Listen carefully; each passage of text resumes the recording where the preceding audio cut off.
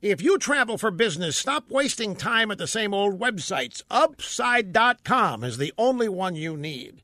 Upside quickly and easily shows you the exact flights and hotels you want. You can buy them separately or bundle them together or even add a ride.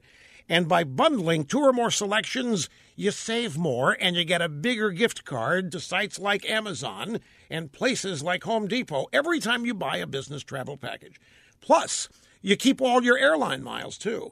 And Upside's expert navigators are available 24/7 via the phone and the web, giving you the VIP treatment to make sure all goes smoothly. And now when you use promo code USA, you are guaranteed to get at least a $100 Amazon gift card on your package purchase.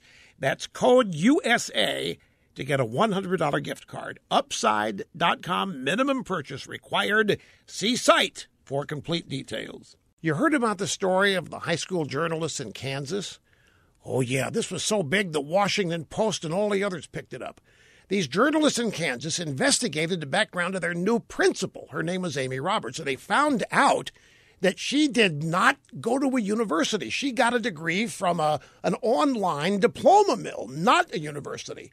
And after their story questioning her background was published, the principal resigned. And almost immediately, these young journalists found themselves in the news. Their story was all over social media. It was reported on by respected members of the drive-bys. The kids were shocked that they got so much attention from big-time news outlets.